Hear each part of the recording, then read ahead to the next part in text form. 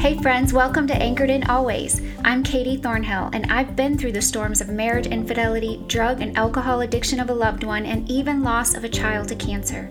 In this podcast, I will share with you how to place healthy boundaries in your relationships, how to recover from past hurts using the principles of Christian recovery, and how to find healing even in the loss of a loved one, so that you can live a life of joy and purpose despite your circumstances. If you're ready to find freedom and victory, then join me on a journey of soul restoration as we anchor into Jesus. So pull your hair back, strap on your boots, and grab your Bible, and let's weather this storm. Welcome back to Anchored in Always. In today's episode, we are going to be talking about marriage and specifically compatibility within really any relationship, but mostly today we'll be talking about marriage. So I don't know about you, but when I look at Josh, sometimes I wonder, we could not be more different. And sometimes you might look at the person that you said I do too and shake your head and think, why did I marry them? We have nothing in common, or maybe the appeal has worn off and now you are living in the nitty-gritty of everyday life and no longer trying to impress or pursue this person. So how do we find the spark again? How do we use our differences to enhance our marriage instead of dividing us? As many of you probably can relate, I remember in the early days of Josh and my relationship when we would stay on the phone for hours and we couldn't wait to spend every minute we could together. When everything I did was cute or sexy to him and everything he did was just amazing and hilarious. We invested and pursued each other, putting our best foot forward. We did have some struggles while we dated, but we worked through them, or at least enough to get married. Josh has always been laid back, where I am more high-strung and a busybody. He ponders and thinks a while before deciding, especially on bigger things, while I tend to pull the trigger and just go for it. We'll figure it out later. Although on vacation or with plans, sometimes he's more of a go-with-the-flow type, while I don't like changes in plans at all. I'm more schedule and time-oriented, wanting to get as much done as possible, while he would like to get one thing accomplished super well. I like romantic comedies and dramas. He likes action adventure and horror or suspense movies. He plays games on his phone. I don't even have a game on my phone. He's very physical touch oriented, where I need more space. So we are just so very different. And for a long time, we argued about it, and it caused a lot of tension and division in our marriage. Ephesians 2:10 says, "For we are his workmanship, created in Christ Jesus for good works, which God prepared beforehand that we should walk in them." So God made us unique, and he has a plan specifically for each of us and our marriages. When I look at our differences in the scope of God's purposes and designs, knowing he made me like I am, and he also made Josh like he is, and he brought our paths together for a reason. So we need each other's unique gifts to complement each other as we live life together, parent, and then serve people. So I can choose to look at his differences as annoying or frustrating and wishing he would just change and do things my way, and he could also say the same for me. But then we would be missing out on so much that we each bring to the table and learn from each other.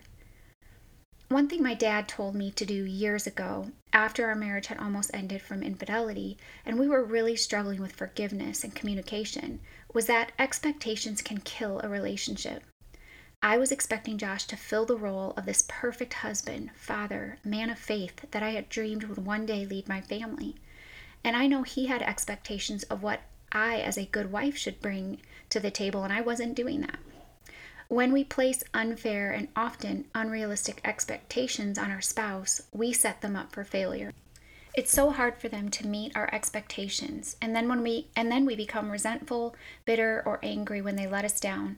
So my dad said to write down all of the expectations that I had of Josh, from the seemingly small to the very big, and then read through that list and finally burn it or tear it up and toss it.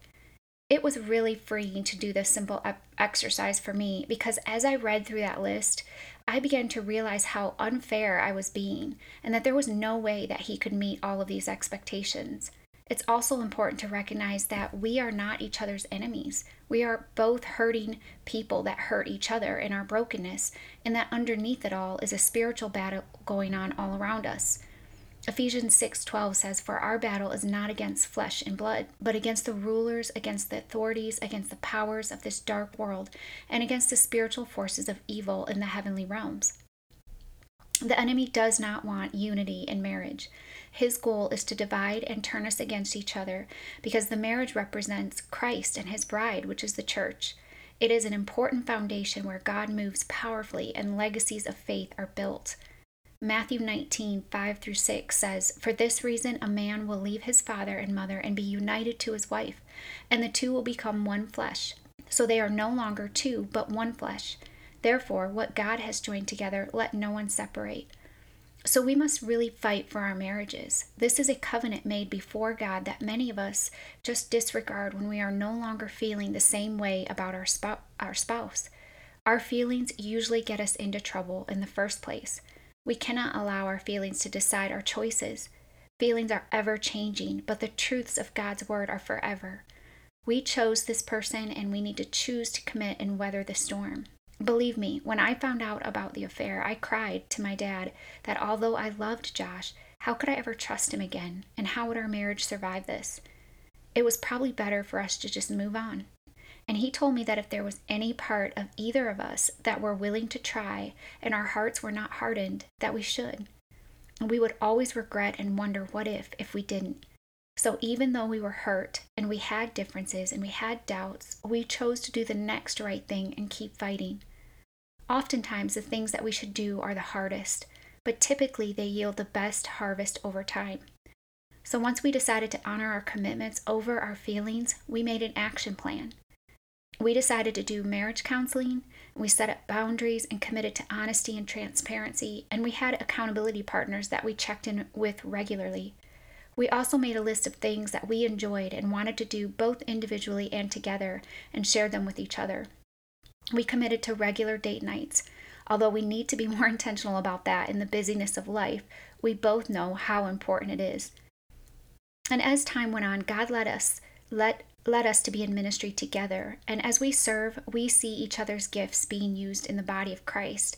And that is so exciting and encouraging in our relationship as well. Even when our worst fear became reality, we had already begun doing the work and recovery. And so we had a strong foundation.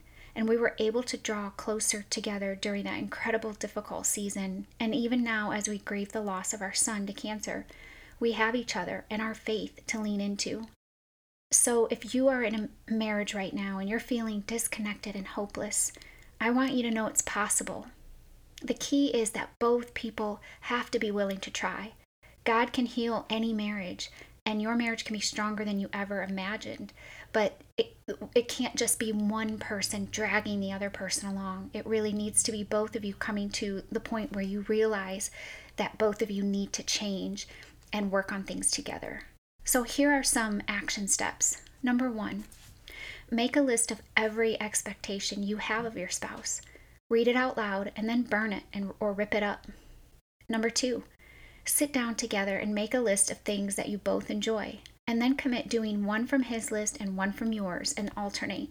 Be open and have fun. 3, find a way to serve together, maybe even starting with just once a month. And 4, lastly, both of you take the 5 love languages quiz online.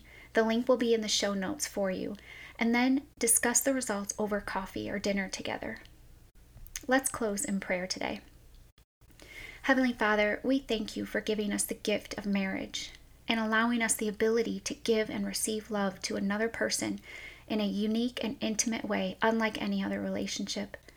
I pray that you would bring a renewal to the hearts of those listening today that are married and struggling. Help them to remember what it was that drew them to their spouse in the first place. I pray that you would reveal any unrealistic expectation that they may be placing on their spouse and help them to love them in a way they best receive the love. I pray for a hedge of protection around marriages today, that we would be ready for the enemy's attacks against this institution, and that we would fight back with spiritual weapons and truly love and appreciate our spouses for who they are, while both being willing to grow and change together. Give us hope as we learn to anchor into you in the storms of marriage. It's in Jesus' name we pray. Amen.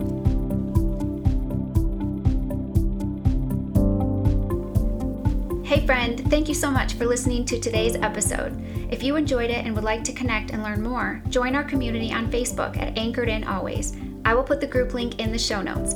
You can also email me at katie@anchoredinalways.com. Lastly, I want to bring this message of hope and healing to as many hurting people as possible. So help me spread the love by sharing this podcast on your social media outlets.